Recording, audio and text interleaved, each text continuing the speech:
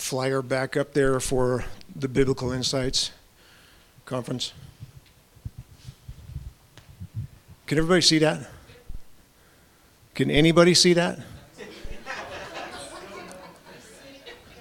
You can't read it. Okay. You want to know why that is? Because there's a lot of information crammed into a small space right there. And that is a good summary of Brother Readout's ministry. A lot of stuff crammed into a little bit of space.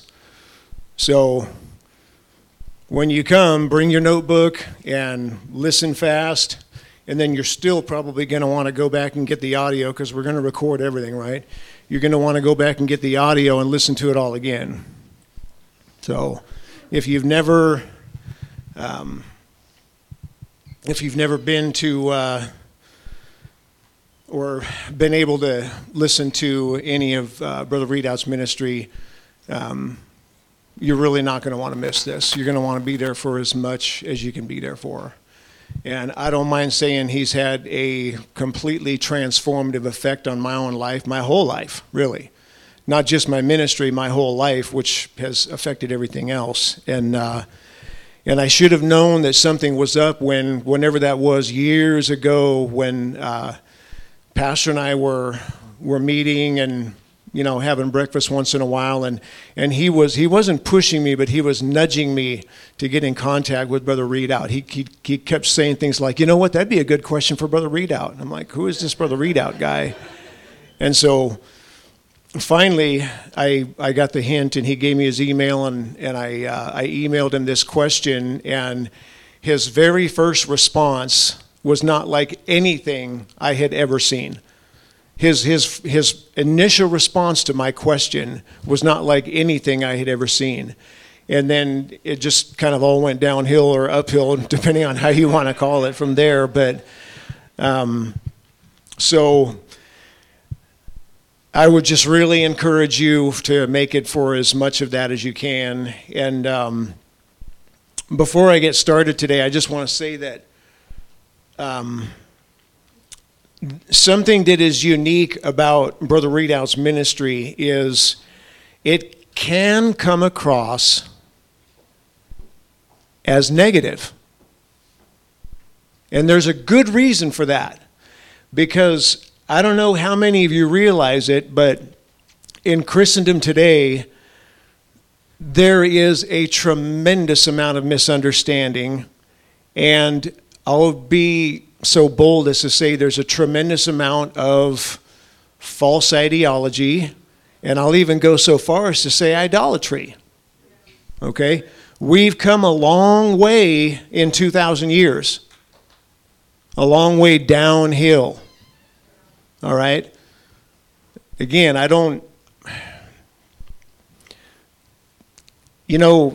if you tune into something as you read through not just the New Testament, but the whole of the Scriptures, the number of warnings there are about false prophets and false teachers and false ideology, the number of ink committed in this book to those things, false teaching, false ideology, false prophets, false apostles, it's really stunning. It's actually one of the dominant themes in this book. It really is. I read an article one time about a professor, a Bible college professor, who gave his students the task of finding out what some of the major themes in the Bible were. And one of the big answers was talking about false teaching and identifying false prophets, how to identify all this. So I just have to believe, and the Lord himself, he talked about it. The Apostle Paul, every single author in the New Testament warned about it. Every one. And I just have to believe that it wasn't for no reason. That they knew, Paul said, for if he that cometh after, and some of them were not even going to wait until the apostles had passed off the scene. John lived until, 90 AD or something like that. there were already false apostles and false teachers on the scene then. And so sometimes what you have to do in order to impart truth is to expose what's false. And that also is a major theme in Scripture. And I have got lots of time today. It's only 7:45. There's a little clock here on my iPad. I'm going to have to keep a close watch on that. So, sometimes it can feel like there's a lot of negative in pulpit ministry, but and maybe not so much as negative, but negation. And there is just so much false ideology today that you cannot just teach the truth. God was not content for his ministers to simply teach the truth. He said, you need to teach the truth and you need to teach what's false. And then there was a third thing, the difference. That's very specific. In fact, that passage of Scripture, this isn't my text today, but, and I didn't give you any scriptures over there today. I'm sorry. Joe, Nathan, I have every confidence in you that you'll be able to keep up, though. You know your way around the Bible, don't you? You're one of those quizzers? Okay. He's probably faster on this stuff than most of us grown-ups. Ezekiel chapter 44 and verse 23 is a scripture. Again, this is not my text today, but he says, and they shall teach my people the difference between the holy and the profane and cause them to discern between the clean and the unclean. You see what he's saying there? You need to teach what's holy and you need to teach what's profane as well. And then you teach the difference between the two. There's three things that are enumerated there. And that's important stuff. It really is. We're likely not to gain a full understanding if only the truth is presented. Because if we have false ideologies in our own mind, God is a good God and he knows us. He really does. And we've probably all got little bits of false ideology. Probably all of us have little bits of things that are maybe not true in our minds when our beliefs about God. And what is false has to be dismantled. God was not content for his ministers to just teach the truth and let people figure out what to do with the false themselves. Okay? He's nothing if he's not thorough. So he said, you teach them what's true and you teach them what's false so they will know what to do with that. And how many times did you hear the Lord say, you've heard it said of old time, but I say unto you. All right? So he's contrasting two things there.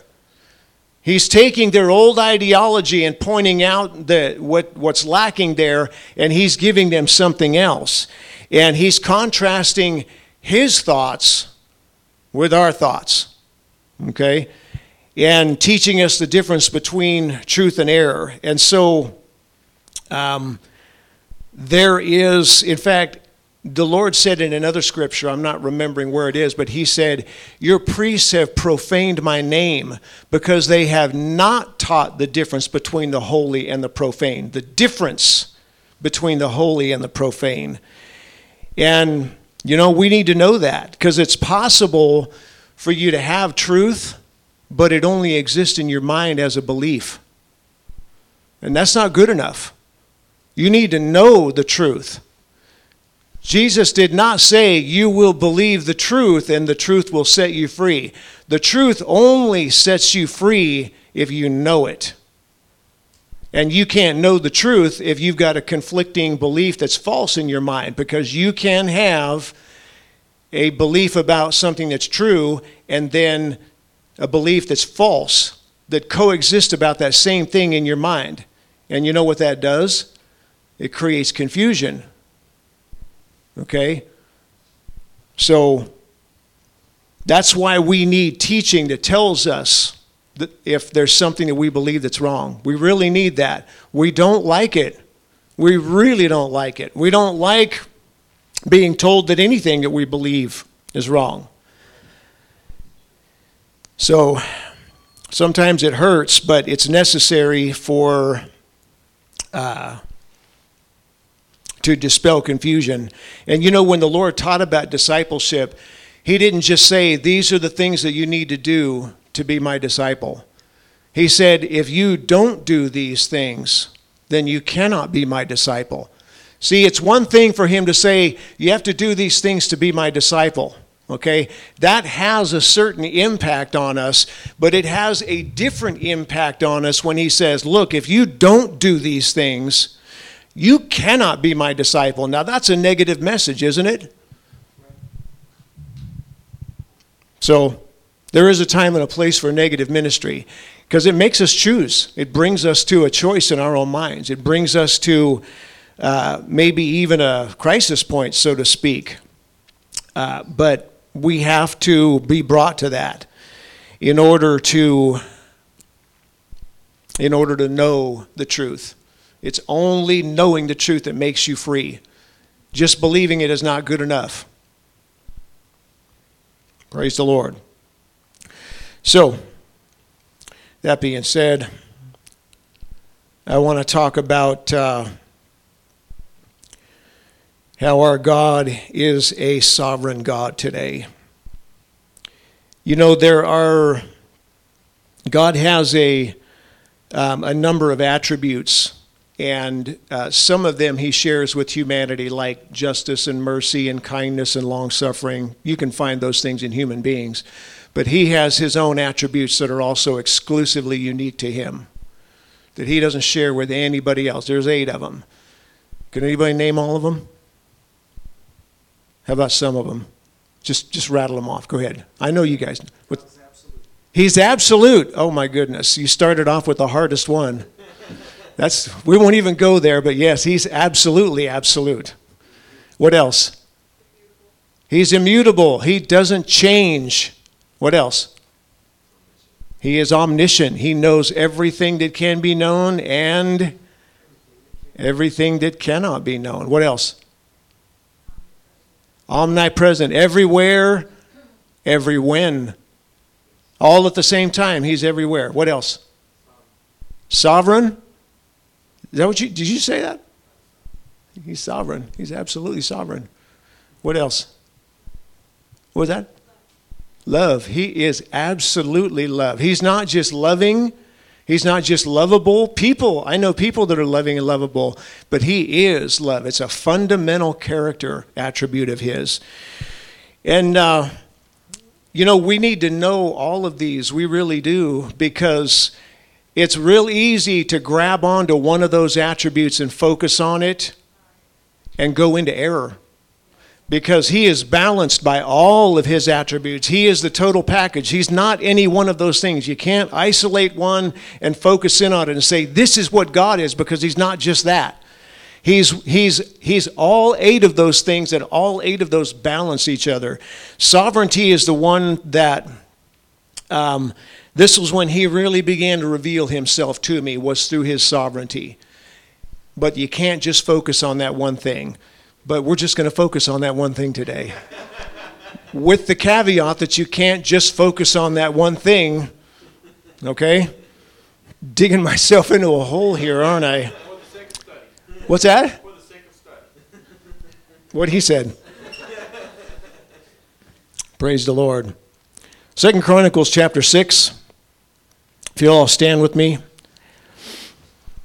I'm going to read a very obscure verse that probably nobody here has ever heard before in chapter 7 and verse 14. And it says, if my people, which are called by my name, shall humble themselves and pray and seek my face and turn from their wicked ways, then will I hear from heaven and will forgive their sin and heal their land. Pastor, would you pray and ask the Lord to bless this word today? Lord Jesus, I pray, God, that you would allow each and every one of us, God, to receive your word today, God, and help us understand what you're speaking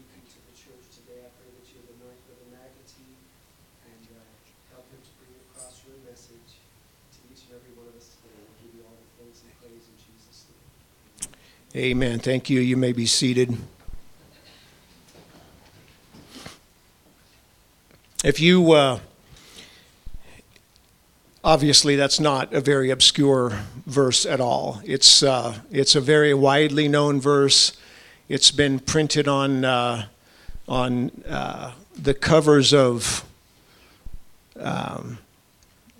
journals and devotionals and coffee cups and postcards. It's a verse that we know very well, but what's not so widely known is the context of it.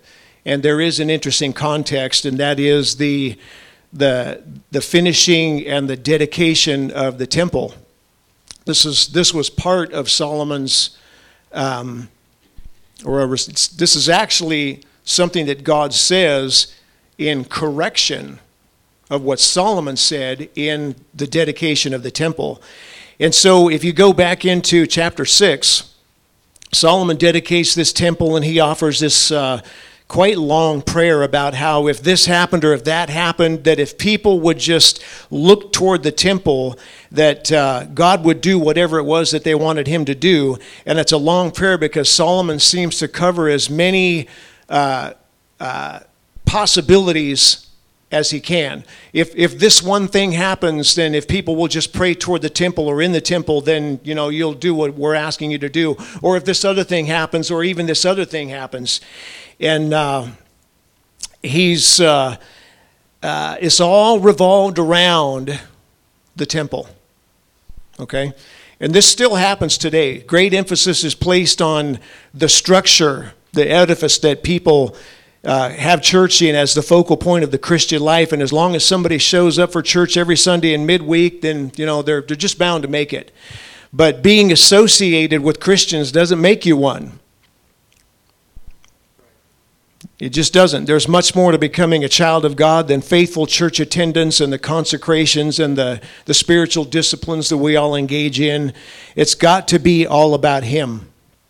The Lord Jesus Christ has to be the absolute center of everything in your life, in your universe. And He has to be the Lord of your life. And that's a statement all by itself that has a lot of depth to it. It has a lot of meaning to it. So I want to go back and read Solomon's prayer here, in going back to chapter 6 and beginning with verse 19. It'll be a long reading here, so just bear with me if you will. But pay attention to the number of times that he refers to the temple. Okay?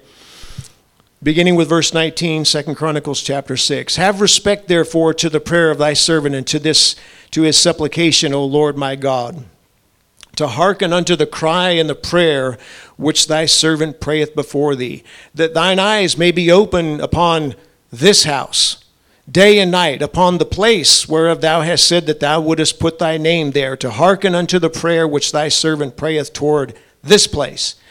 Hearken therefore unto the supplications of thy servant and of thy people Israel, which they shall make toward this place. Hear thou from thy, thank you for your help there. Hear thou from thy dwelling place, even from heaven, and when thou hearest, forgive. If a man sin against his neighbor, see, we're starting with all of these ifs here. Every scenario he can think of. If a man sin against his neighbor, and an oath be laid upon him to make him swear, and the oath come before thine altar then hear thou from heaven, and do and judge thy servants by requiting the wicked, by recompensing his way upon his own head, and by justifying the righteous, and by giving him according to his righteousness.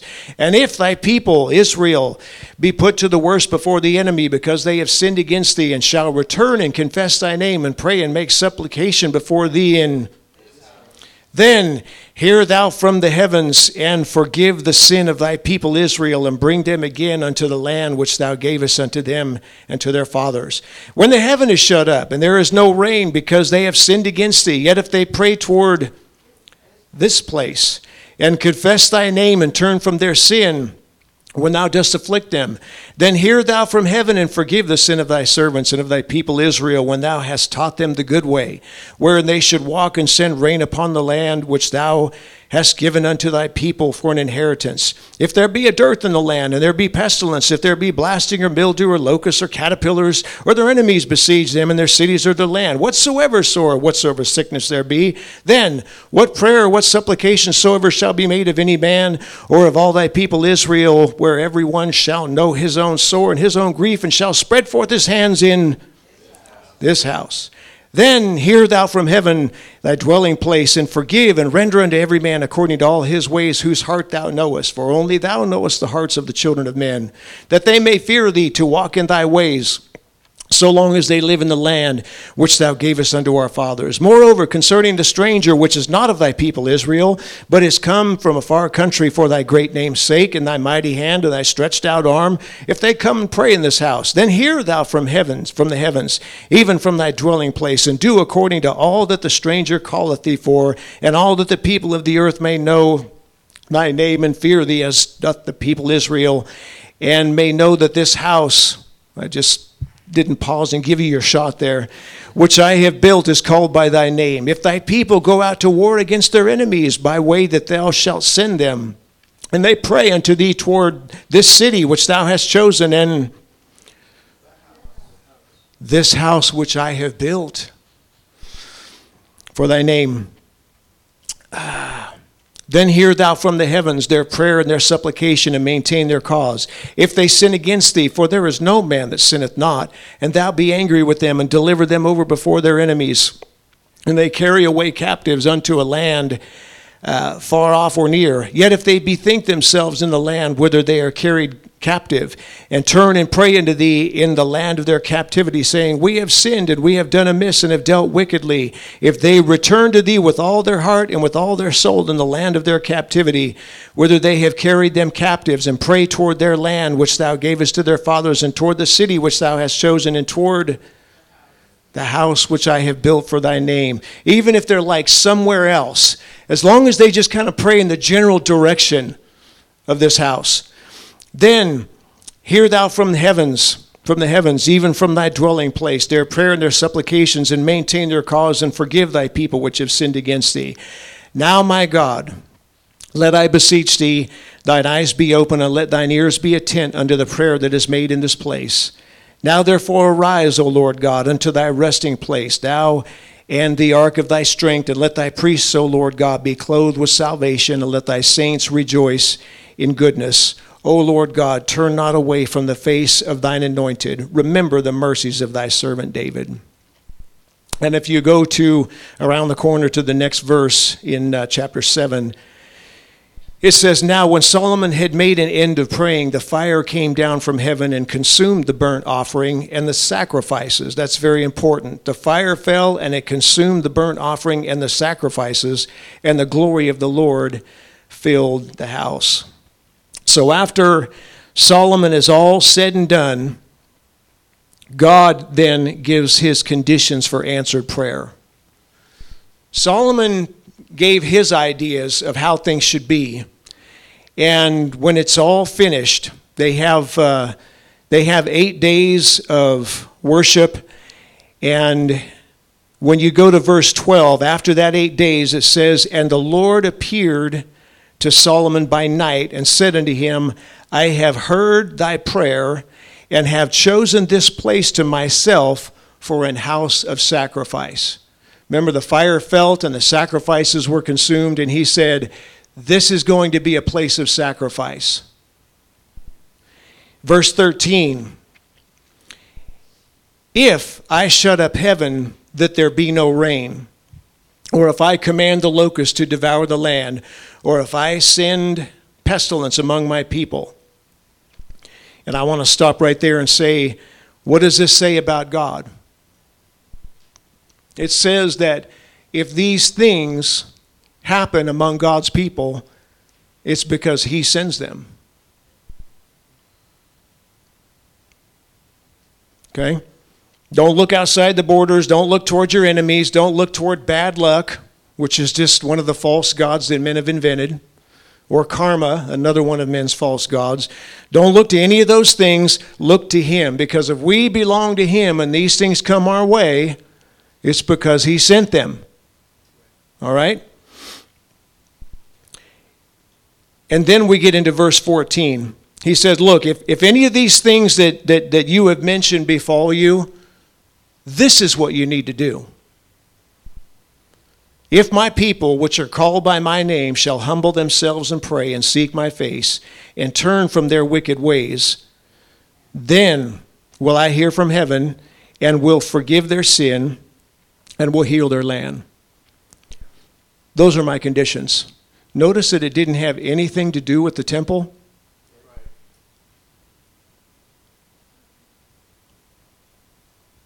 I think that's interesting. Verse 15. Now mine eyes shall be open and my ears attent unto the prayer that is made in this place. So he does acknowledge the place, but when does he do that? The first word there is now. Now my eyes will be open. Now my ears will be attent unto the prayer that is made in this place. When is now? It's after the if and the then of verse 14. Those are the qualifications. What's in verse 14? If my people, which are called by my name, shall humble themselves and pray. There's a lot of praying that goes on without being humbled. There's a lot of proud prayer that goes on that God doesn't listen to. I heard somebody, Brother Readout talked about somebody who asked a question one time that even I thought was funny the first time I read it. The question was, how can I impress God with a prayer? Even I thought that was funny. Do you know how to impress God? Humble yourself. To this man will I look, to him that is of a humble and a contrite spirit. If my people, which are called by my name, shall humble themselves. You cannot get around that, folks. You cannot get around that. Humble themselves and pray and seek my face. You can't get around that one either. And turn from their wicked ways. You can't get around that. All of these ingredients have to be in place in order to get the outcome.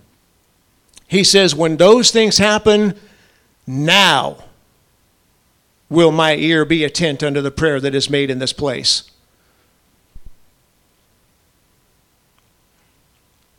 It's not about the temple, it's about the heart condition of the person who's praying. Verse 16, for now have I chosen and sanctified this house, that my name shall be there forever. This is going to be a place of sacrifice, Solomon. But if your heart's not right, then it doesn't matter whether you're looking at this place or in this place or near this place. This place has nothing to do with that. It's all about what's in your heart. If you will humble yourself and pray and seek my face and turn from your wicked ways, if you don't do those things, you can live in this temple and it won't make a difference. Praise the Lord. If you don't obey verse 14, then verse 15 and 16 are not going to happen. So the fact of the matter is regardless of what Solomon said, all of those scenarios that he laid out, God chooses the terms of answered prayer. Period. He lays them out. He's clear about it. I mean, he wants us to know who he is. He wants us to understand him. And so we don't ever dictate the terms by which he will operate, because he is absolutely sovereign. He is sovereign, and he is absolutely sovereign. Nothing's going to change that, because he's also immutable, absolutely immutable. And there might be people that kind of have a hard time with that we don't get to dictate the terms of our relationship with him. And there might be folks that think they get to decide how things are going to be between them and God. And they're not serving the one true living God. They're serving a lesser God that they can order around. And look, I'm telling on myself here. I spent many years serving a God that I could order around. And you know what's ironic about that? What is almost silly about that is how that God, that lesser God, doesn't answer prayers any more than the one true God will not answer an idolatrous prayer. Nobody answers an idolatrous prayer. And yet we still pray them. People still pray idolatrous prayers all the time. Praise the Lord. You could do your best to control the world around you and make it conform to your terms, but you will never control God. You will never succeed in telling him how things are going to be, regardless of what your status in your world is, regardless of how high you ascend in the corporate ladder or whatever ladder it is that you're climbing. You're never going to get to a place where God is going to recognize your person and your status and say, well, now I'll submit to you. He's never going to do that. He is never going to surrender his sovereignty to your persistence either. There's a common ideology out there that we just need to pray more and more and more and more. You ever heard the acronym PUSH? PUSH! Pray until something happens. If what you've prayed for hasn't happened, then just keep praying. Sooner or later, God's bound to answer it. That's nonsense. If he didn't answer the very first time, then there's a good reason for it. And you're just wasting your breath. And, I thought about this here recently. Up there on that high mountain, the devil said that he would give Jesus everything he had dominion over if he would just bow down and worship him. Y'all know that story? You know that people do that? Oh, yes, they do. Lord, I'll give you dominion over everything that I have if you will just submit yourself to me. Think about it. Lord, I'll serve you, but I have a few conditions.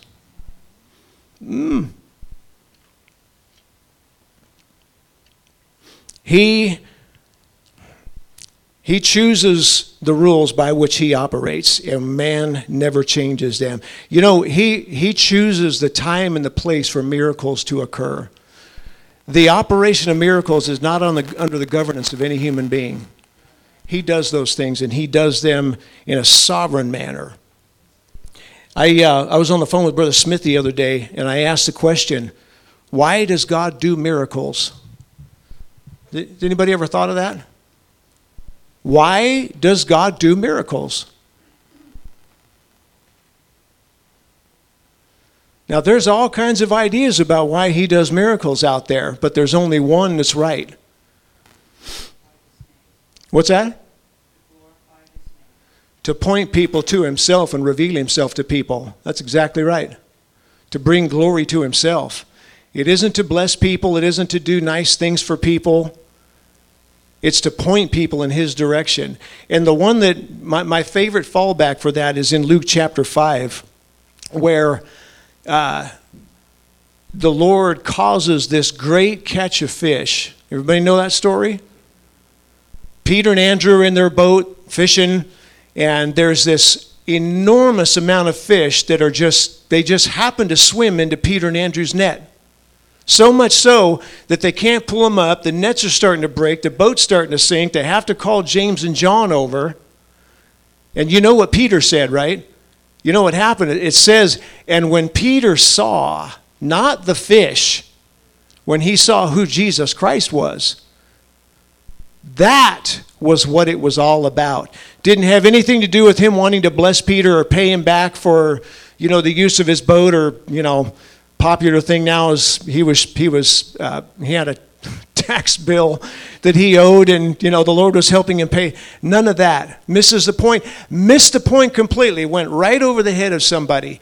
He did it for the purpose of revealing himself to Peter, and Peter understood it. And just a few verses later, it says, when they got up to shore, they parked the boats, and it says they forsook what? All is what it says. It says they forsook all. Everything. I think that's verse 11. You know what all included? All those fish. How's that for gratitude for you? The Lord does this great miracle, and Peter just walks away from it. Why? Because it wasn't about the fish and it wasn't about Peter. It was about Jesus Christ revealing who he was. That's why he does miracles.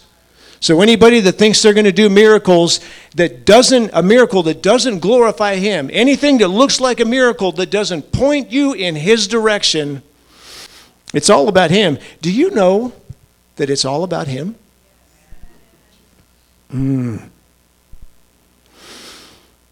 God is absolutely sovereign. He does not take orders from us. I don't care what it is, he doesn't take orders from us.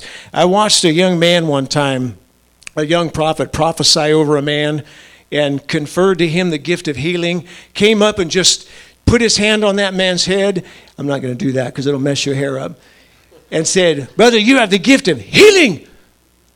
And so this man is standing right between his wife and his daughter, both of whom have major health issues. So what do you think he's going to do with that? He's just been given this gift of healing, and he thinks it's under his governance. So he prays for his wife, and then he prays for his daughter, and then they all started talking in tongues, and wahoo. And I told my wife, I said, "You watch. If those two ladies aren't healed," and this was a humble man, this is a precious brother, a humble man. "If those two ladies aren't healed, he's going to blame himself." And not 2 weeks later, maybe it was 2 weeks later, I was talking with him, and he was telling me with tears in his eyes, "I prayed for them and they weren't healed. And I asked the Lord, is it me?" Caused a lot of problems in that family. Caused a lot of questions in that family.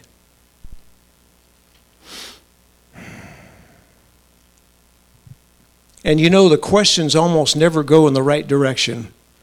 When something like that happens, it seems like the first one to get questioned is God. What went wrong here, Lord? What's wrong with this picture? I'm going to close real quickly with something out of the book of Joshua. Joshua chapter 10. This records, in my opinion, what is the most extraordinary event to occur, at least geologically and astrologically, since creation. I realize that's a pretty big statement, but Joshua commands the earth to stand still. Okay, beginning with verse 12. Then spake Joshua, I got plenty of time, it's still only 7:45. Then spake Joshua to the Lord in the day when the Lord delivered up the Amorites before the children of Israel. And he said in the sight of Israel, "Sun, stand thou still upon Gibeon, and thou moon in the valley of Ajalon." And the sun stood still, and the moon stayed until the people had avenged themselves upon their enemies. Is this not written in the book of Jasher? So the sun stood still in the midst of heaven and hasted not to go down about a whole day. Has anybody here ever thought about the implications and the ramifications and everything that had to happen there? I mean, this is big stuff right here, guys. Joshua and Israel are fighting against the Amorites, and they've got them on the run. They've got the upper hand, and it's fixing to go dark, and they didn't fight at night there. And what they had to do, Joshua's thinking, we've got to get this wrapped up, because if the sun goes down, they can either regroup or they can flee altogether, and we've essentially lost it. We need to get this dealt with today, and so we need some more time. So first of all, Joshua's not doing his own thing. He is operating within the will of God, because God told him, you take care of these people. All right? This wasn't about Joshua. It wasn't even about Israel. This was about the will of God being accomplished. This was about God's own purpose. And so Joshua says, in order for this to get taken care of, what we need is more daylight. We cannot have the sun go down right now. So what had to happen in order for the sun to stand still is the earth had to stop spinning on its axis. Okay, that's big enough. The earth is spinning at like 29,000 miles at the equator. Okay? In order to bring that to a halt, do you know what would happen? Everything on the planet, including the whole Earth's crust, the centrifugal force would it would cause cataclysms worldwide. It would literally just wreck everything. If an asteroid can hit the Earth and that allegedly be responsible for the death of all the dinosaurs and whatnot, imagine what it would take to stop the Earth, just put the brakes on, just like that. It would be major. In fact, all of the water would keep on moving and would swamp the whole planet. So is this getting big here or what? God had to stop all of that stuff. He had to stop everything. And then, because the law of gravity is perfectly balancing the spinning of the earth and keeping us glued to the earth, because you know what happens when, you know what those little playground things that spin and you get the kids on them? You ever done? They don't have those anymore, do they? I think somebody figured out they weren't safe after there was a guy that made a YouTube video of a guy laying a mini bike down and putting the back wheel up against one. You can find this. It's on YouTube. People were on this thing. They got that thing going so fast that everybody on it just flew off. So the Lord had to balance everything just perfectly in order to bring that to pass. But Joshua was a smart guy. He also commanded the moon to stop too, because if that kept going, that would have messed everything up too. So that was big. And verse 14 says that there was no day like that before or after it. Nothing like that had ever happened again. But what was it that this verse is talking about?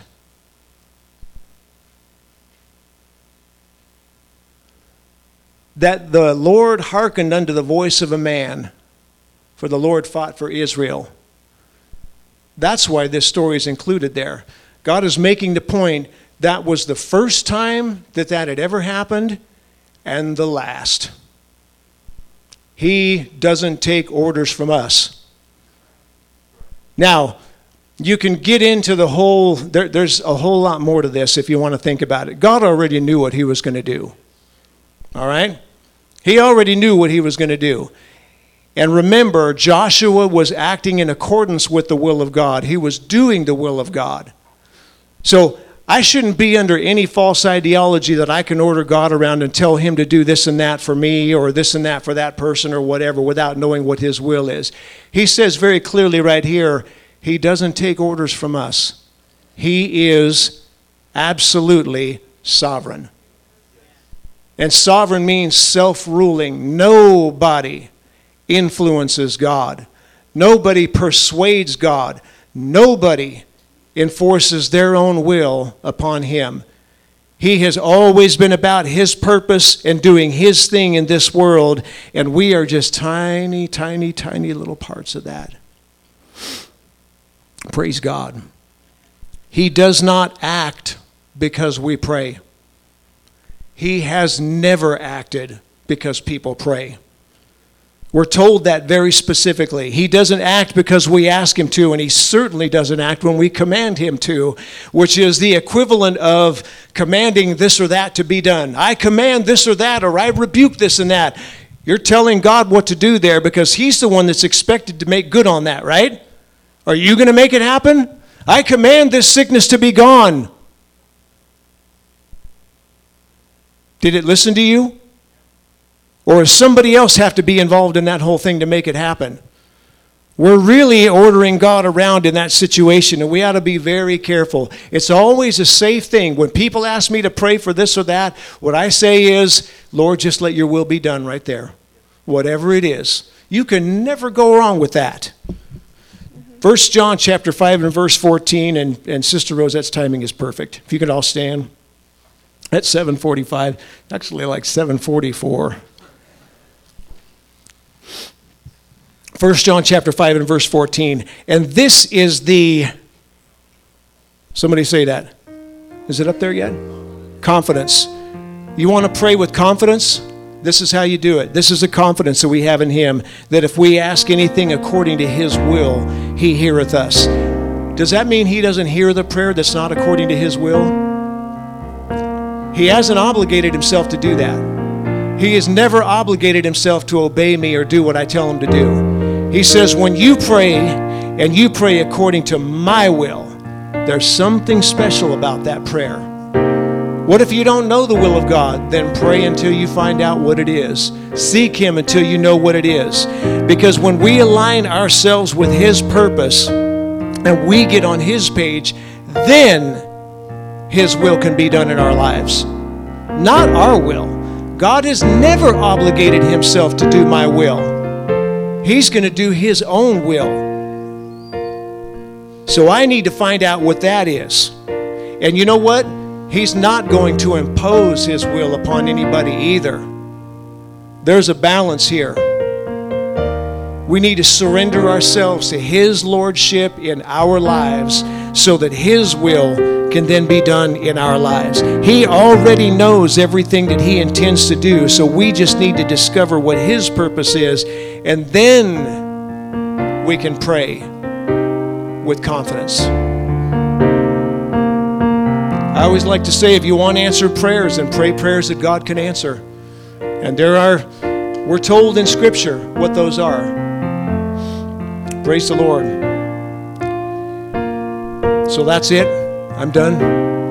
I don't really know what time it is. Praise the Lord. I'm going to ask Brother Jesse if he'll come up and close this service out.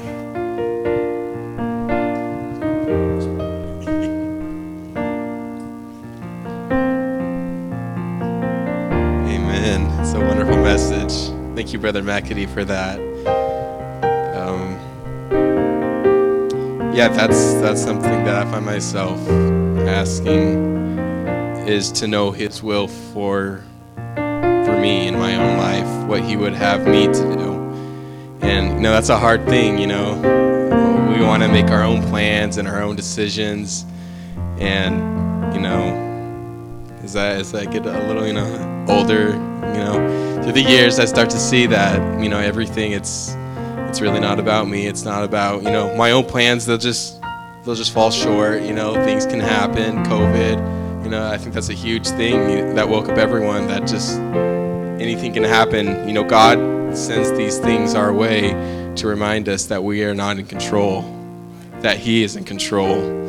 And that, that COVID for me was a huge wake-up call in my own life. And I know it was for a lot of other people's lives.